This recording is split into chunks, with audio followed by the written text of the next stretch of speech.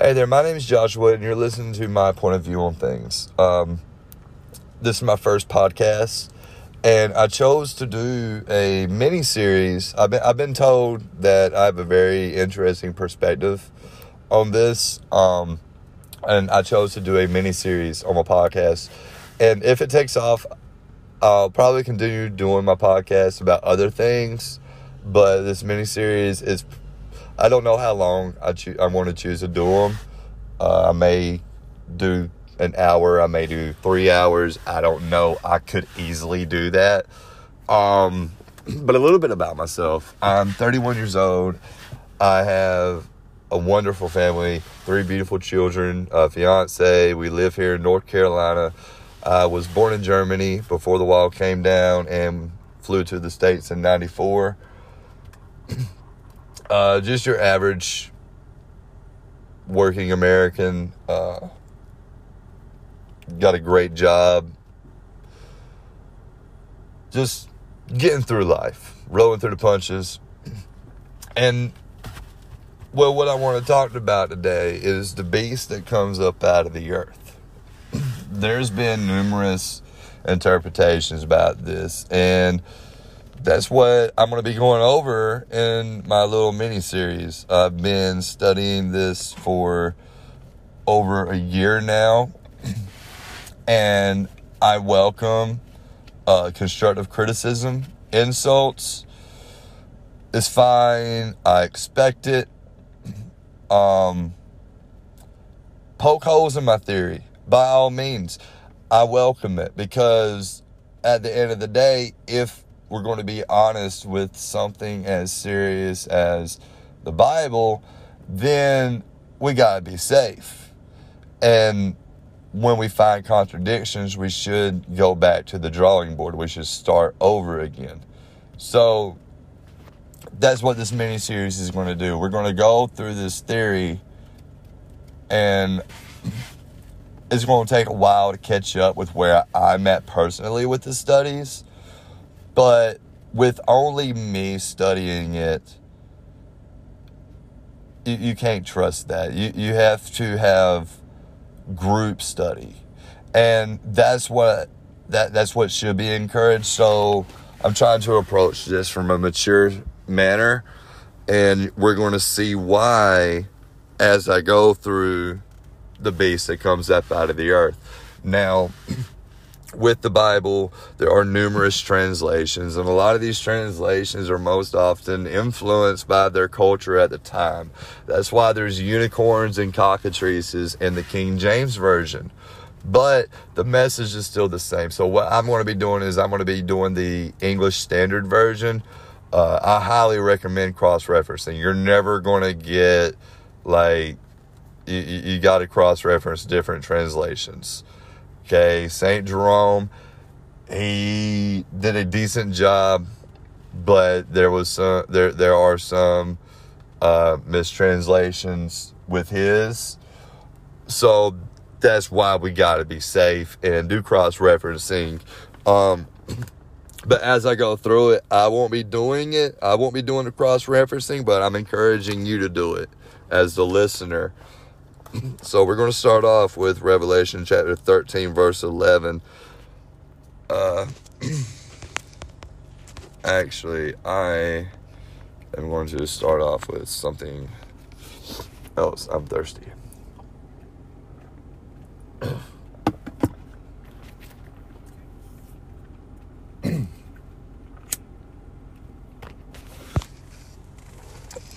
Okay, start with verse 11. Then I saw another beast rising up out of the earth. It had 2 horns like a lamb, and it spoke like a dragon. So, what we have here is a subject, a prepositional phrase, and 2 metaphors. Let's study each one. A beast rising out of the earth. Now, this is the second beast of this vision. We see a beast before it. It came up out of the sea. And this beast is made up of different animals. It's got let's read it word for word. It's got the, where's it at? Beast that I saw was like a leopard, his feet were like a bear's, and his mouth was like a lion's. Okay, this beast, it came up out of the sea. Now, the area is important. If one comes up out of the earth and another comes up out of the sea, if we can find what each one means, we can understand this verse a little bit clearer. Well, if you're familiar with prophecy, sea represents peoples, nations, and tongues. That's in Daniel, that's in Revelations. So, a sea is a group. In a prepositional phrase, it's a group, which makes sense because this beast that comes up out of the sea is made up of 3 animals, a lion, a leopard, and a bear. These 3 animals also appear in Daniel, and they're listed in a order and assigned to kingdoms. You got the lion, Babylon. You got the leopard, Medes and Persians. You got the bear, Greece. This 4th kingdom is that 4th beast of Daniel. Okay, and even when we continue reading, and even if we take into account Nebuchadnezzar's dream that Daniel interpreted, it says this 4th kingdom will be a kingdom on earth in the end days, and it will divide into 10.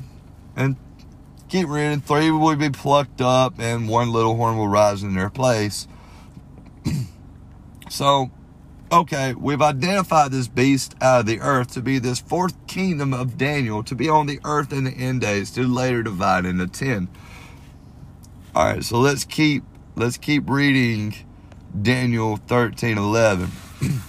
We've identified this beast out of the earth. It's the 4th kingdom that's already here. It had 2 horns like a lamb, and it spoke like a dragon.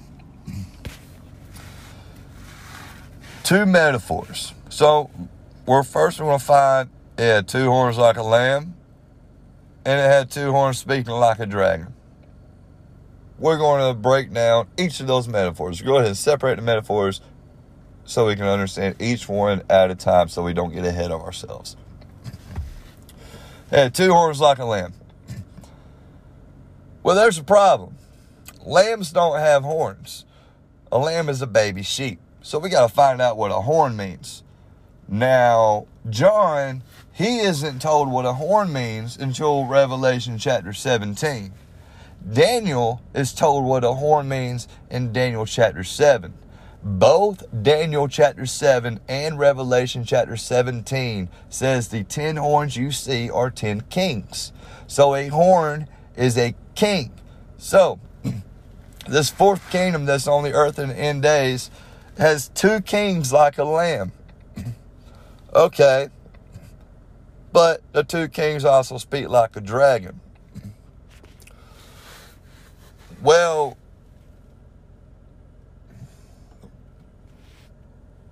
what's a lamb in respects to the scripture? You know, with the Messiah as the shepherd, then a lamb would be a follower. It would be part of the flock. It would be a Christian. So the king would be like a lamb, so it'd be Christian-like, but speak like a dragon. And Revelation chapter 12 tells us who the dragon was. It tells us the dragon was the serpent of old, Satan, the deceiver of the whole world, like the accuser. So, but how would Satan speak? We got to look for an agenda. The very last verse of chapter 12, Revelation, says the dragon became furious with the woman and went off to make war on the rest of her offspring, on those who keep the commandments of God and hold testimony of Jesus, and he stood on the sand of the sea. So we see the motivation here. We're looking for a kingdom established by a Christian-like king that will make war with those that obey the commandments of God and hold testimony to Jesus. Now, if we keep reading chapter 11, verse 12, we're slowly going to see how this individual is going to attack those. How he's going to persecute those who obeys God's commandments. And what we get here is a poem. It's a type of poetic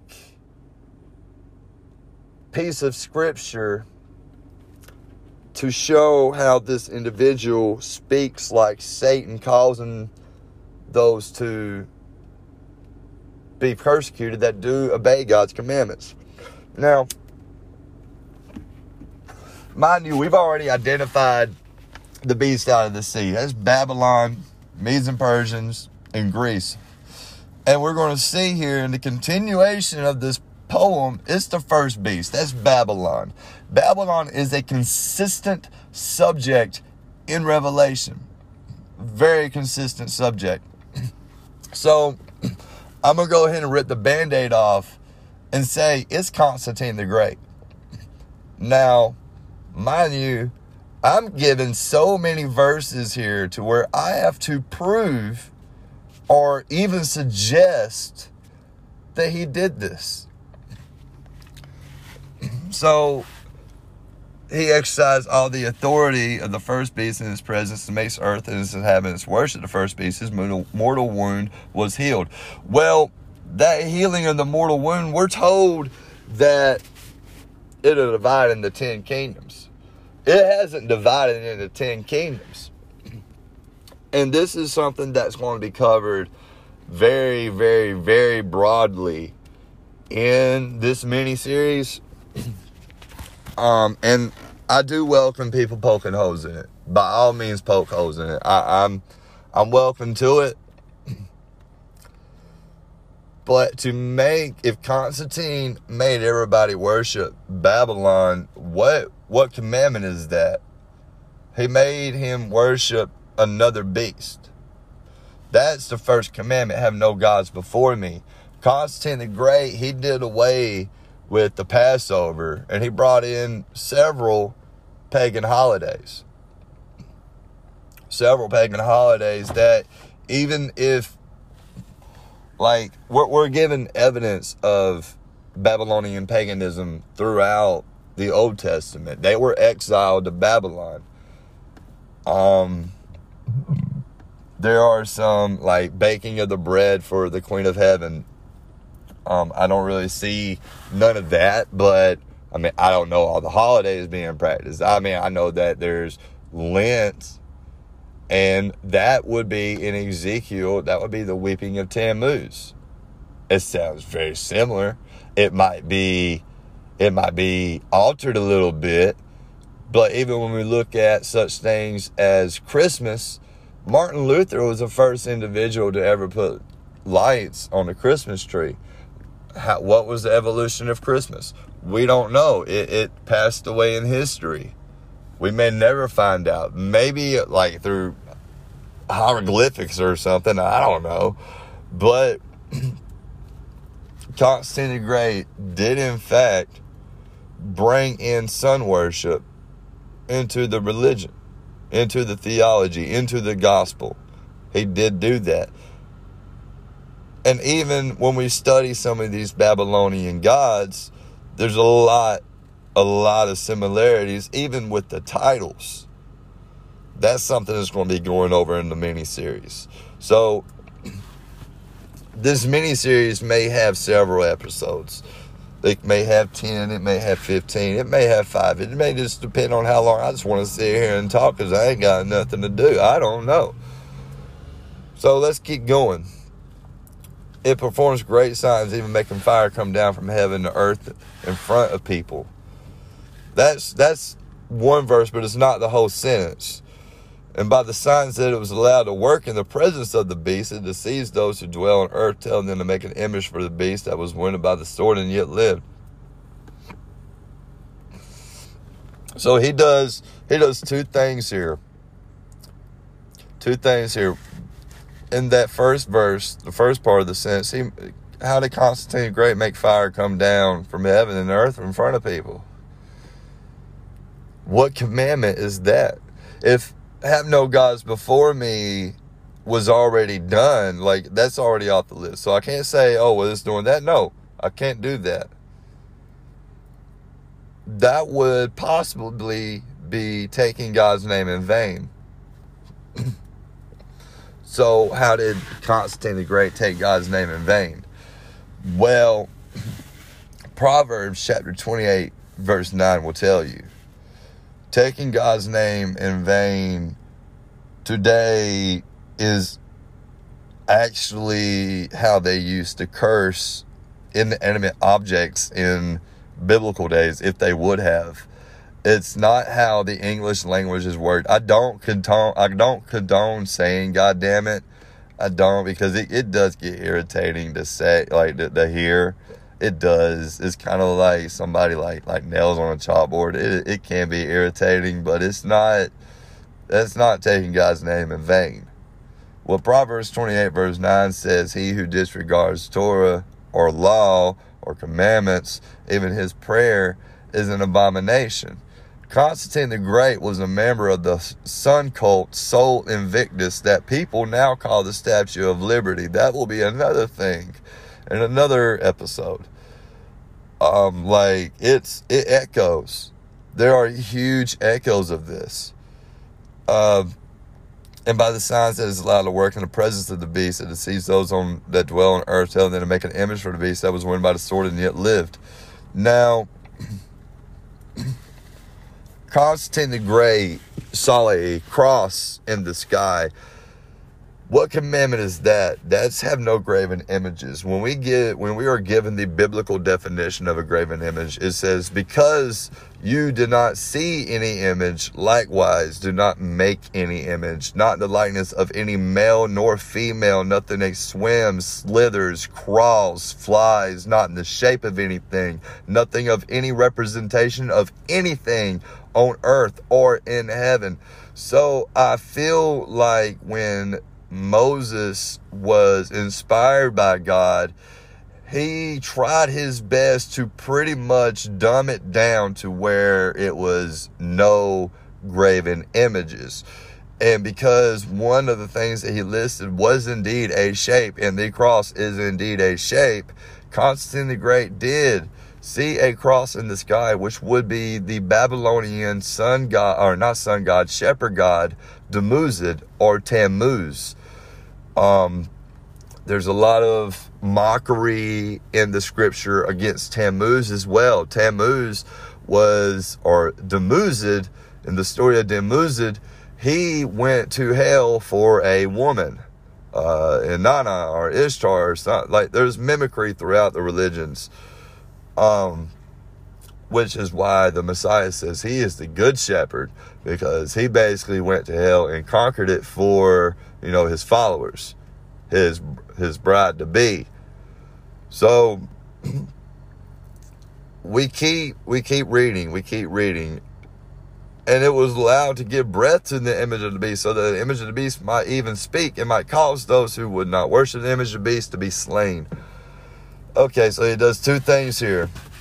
He gives breath to the image of the beast. Constantine the Great said that the cross said, "In this sign conquer." He said that right at the battle of, I'm not sure if I'm pronouncing this right, the Milvian Bridge. And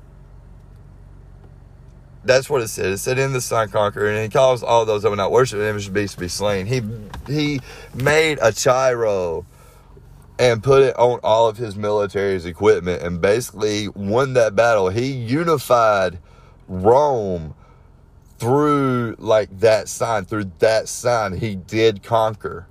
Now, the chiro is a representation of the starogram of the sun god Utu or On. Cannot remember, but it's very similar. Like, a lot of people, they go and they say, "Oh, well, the Google Play Store emblem is the satanic triangle."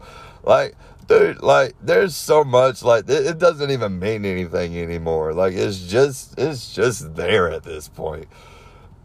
Well, we keep reading, and we got 3 commandments knocked out of the way. We got verse 16 and 17 left that call into the last commandment, and that would be the Sabbath day. The Sabbath day is the only commandment that has any kind of relativeness to economic, an economic value.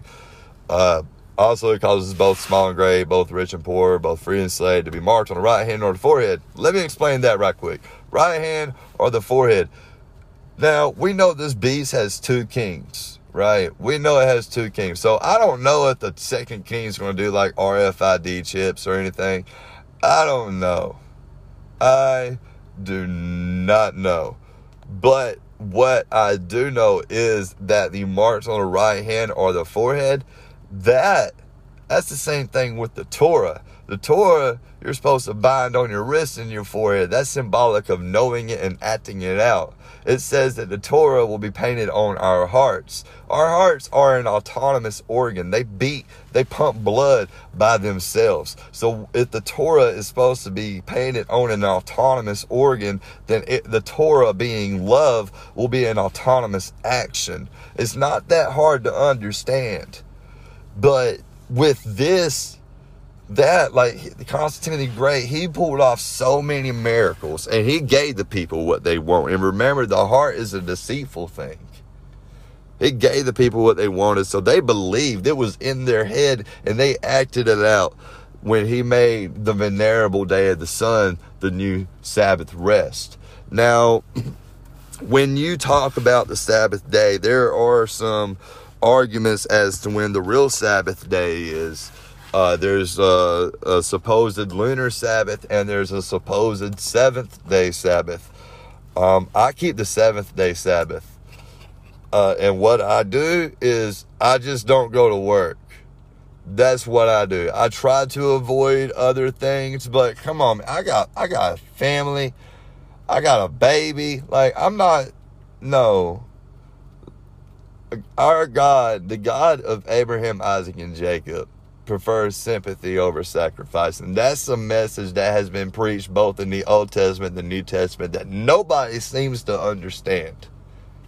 So, taking all of that into account with the argument, which one is the real Sabbath? I don't know. I ain't going to pretend to know. And as far as I'm concerned, that kind of ignorance is okay. If you go back to the Torah, the children were allowed into the promised land because they were ignorant. It was because of the ones that knew better and did so anyways. They were not. Okay, those who don't know the history are doomed to repeat it. I'll go through it in my mini-series. The last thing, as far as the Sabbath day, there's an example of people observing the Sabbath day obediently after the crucifixion in Luke chapter 23. And these 2 women were with him since the very beginning of his ministry in Galilee. So if they believed he didn't preach against the Sabbath, then he didn't preach against the Sabbath. And I'm not going to listen to anybody that says otherwise. And even Paul says not to do that. We've had the Bible for centuries, and it's something that people have become puffed up with, and it's just ignored. I don't understand it, but I don't know, man. I don't know. But that's going to be, maybe people poke holes in it and have change of heart. I don't know. So then we're left with this calls for wisdom. Let the one who has understanding calculate the number of the beast, for it is the number of a man, and his number is 666. Okay. Now, Constantine the Great does not equal 666. Let's go over how to calculate. The practice. Jewish gematria. Jewish gematria has been seen as an evil mysticism. You can't say that. You're giving context where there is no context. Jewish gematria was the Morse code of its time. It was even practiced by Gentiles. They were considered Gentiles from a Jewish perspective in Pompeii. So I feel like it's a legitimate route to take. So I took it. I took that route. So now I got to find out, well, what's the name? What name do I calculate? Well, his name is Constantinus, and his native tongue. And then he had the title of Augustus. And then after his father passed away, he gained the title of Rex. Him gaining the title of Rex, this is another prophecy that I will be going over in my mini-series about Constantine the Great being the first horse of the apocalypse who was given a crown. And Constantine, in fact, was given a crown. There's a lot more into that. That includes the living creatures and their significance in the four horses of the apocalypse.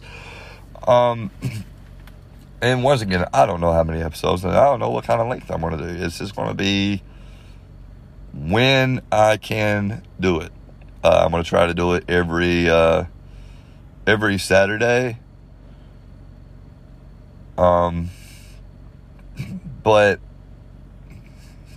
with Constantinus Augustus Rex, he gave the title of king, and Rex is Latin for king. And then you translate that to Hebrew, which I'm not even going to try to pronounce. And there's several Jewish calculators out there, but there's something different. There's something different in the grammar as far as how it's written out now versus in the first century when Revelations was wrote. See, a lot of Bible scholars, they say, well, Revelation was written around 70 AD. And others say, oh, no, it was written around 90 AD. Look, it was written before the end of the first century. That appeases both parties. And once again, anything happening after Revelation is wrote is subject to fulfillment of prophecy. As soon as that pen lifted that paper, anything that John would have wrote could have happened. That's how prophecy works. And that's would have been how Nostradamus worked and the Mayan, like it would have been like that. Well, in the Mayan calendar, no, not really, but so I did it through a gematria calculator that you can find on Google. But that's not going to be wisdom, is it? No, that's not me supplying wisdom. I've got to have wisdom to do this. And you can't just go off my word. You need to see it for yourself. So, how do I do this? Well, I go to the Torah. And the Torah says I need 2 or 3 witnesses to condemn somebody or to even make a judgment. So if you go to Google and you type in Constantine 666, you'll get a few links. You'll get a little Facebook thing that I tried creating in the past, and I ain't really got the time to do a Facebook. I might unpublish it. I don't know. Might do something else with it. But then you'll also get 2 links to a forum site. Both forum threads are created by the same user. He was banned from that website, but he goes over Constantine and he actually explains how to calculate it. Now, he did it through I think you said he wrote up a Unix program or Linux. I can't remember if he said Unix or Linux, but that's a computer company. Well, not a computer company. They do operating systems. They're freeware or openware and all that good stuff. But he did it, and he goes over it in both of his threads. So that's 2 links on Google by him. He actually shows you how to calculate it. And then there's another one. It's a blog guy. This blog guy, I don't know his name. He was suspicious of Constantine the Great, and he created a blog about it. So that would be my second witness. Will just be a suspicious person about it. And once again, just because he's suspicious, I don't know why he believes it. He might believe it for the same reason I do. So, I mean, I could use him as a witness.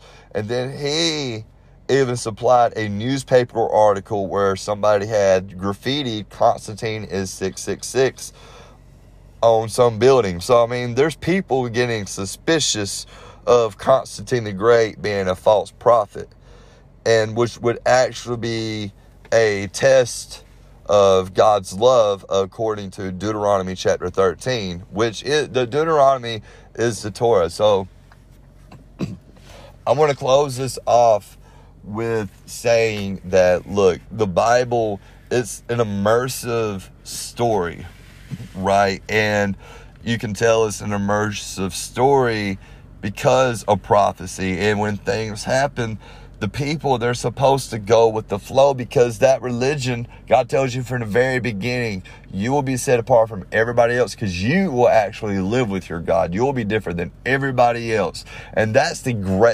covenant. That's the Ark of the Covenant. That's the covenant of the Ark of the Covenant.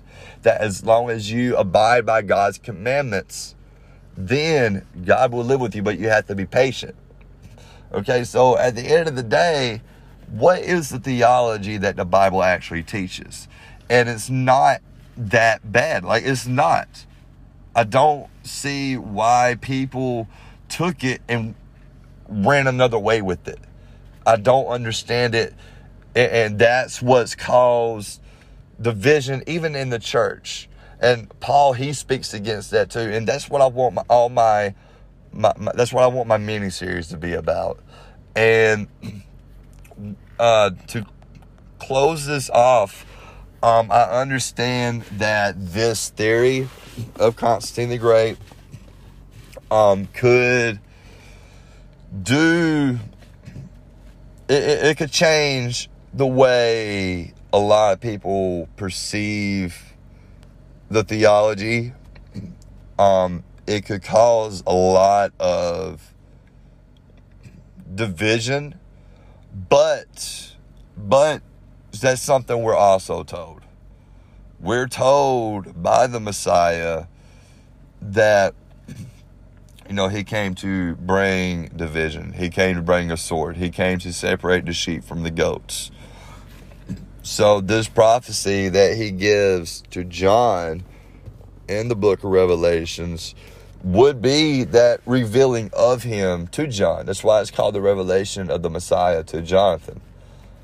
In my mini-series, I'll go over a little bit about the Messiah's name and why he doesn't have a name. I'll be going over more about Constantine, and I'll be going over a lot. Like, there's a lot to it, and I do welcome people to poke holes in it. I do welcome it. Criticism will probably be laughed at because I haven't done nothing to you. And that's just who I am, I guess.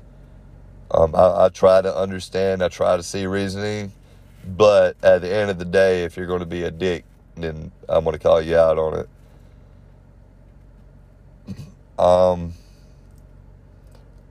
I'm open to questions. I do know that there will be a lot of questions. I will try to go over them questions. I might even do a Q&A at the end of each podcast. If there's any way for listeners to reach out, I don't know. Once again, this is my first podcast. I'm still learning. If there's not, I will create one and let y'all know in the next video. As of right now, if there is not any way to reach out to me, then just follow for now, and I'll see about it in the meantime.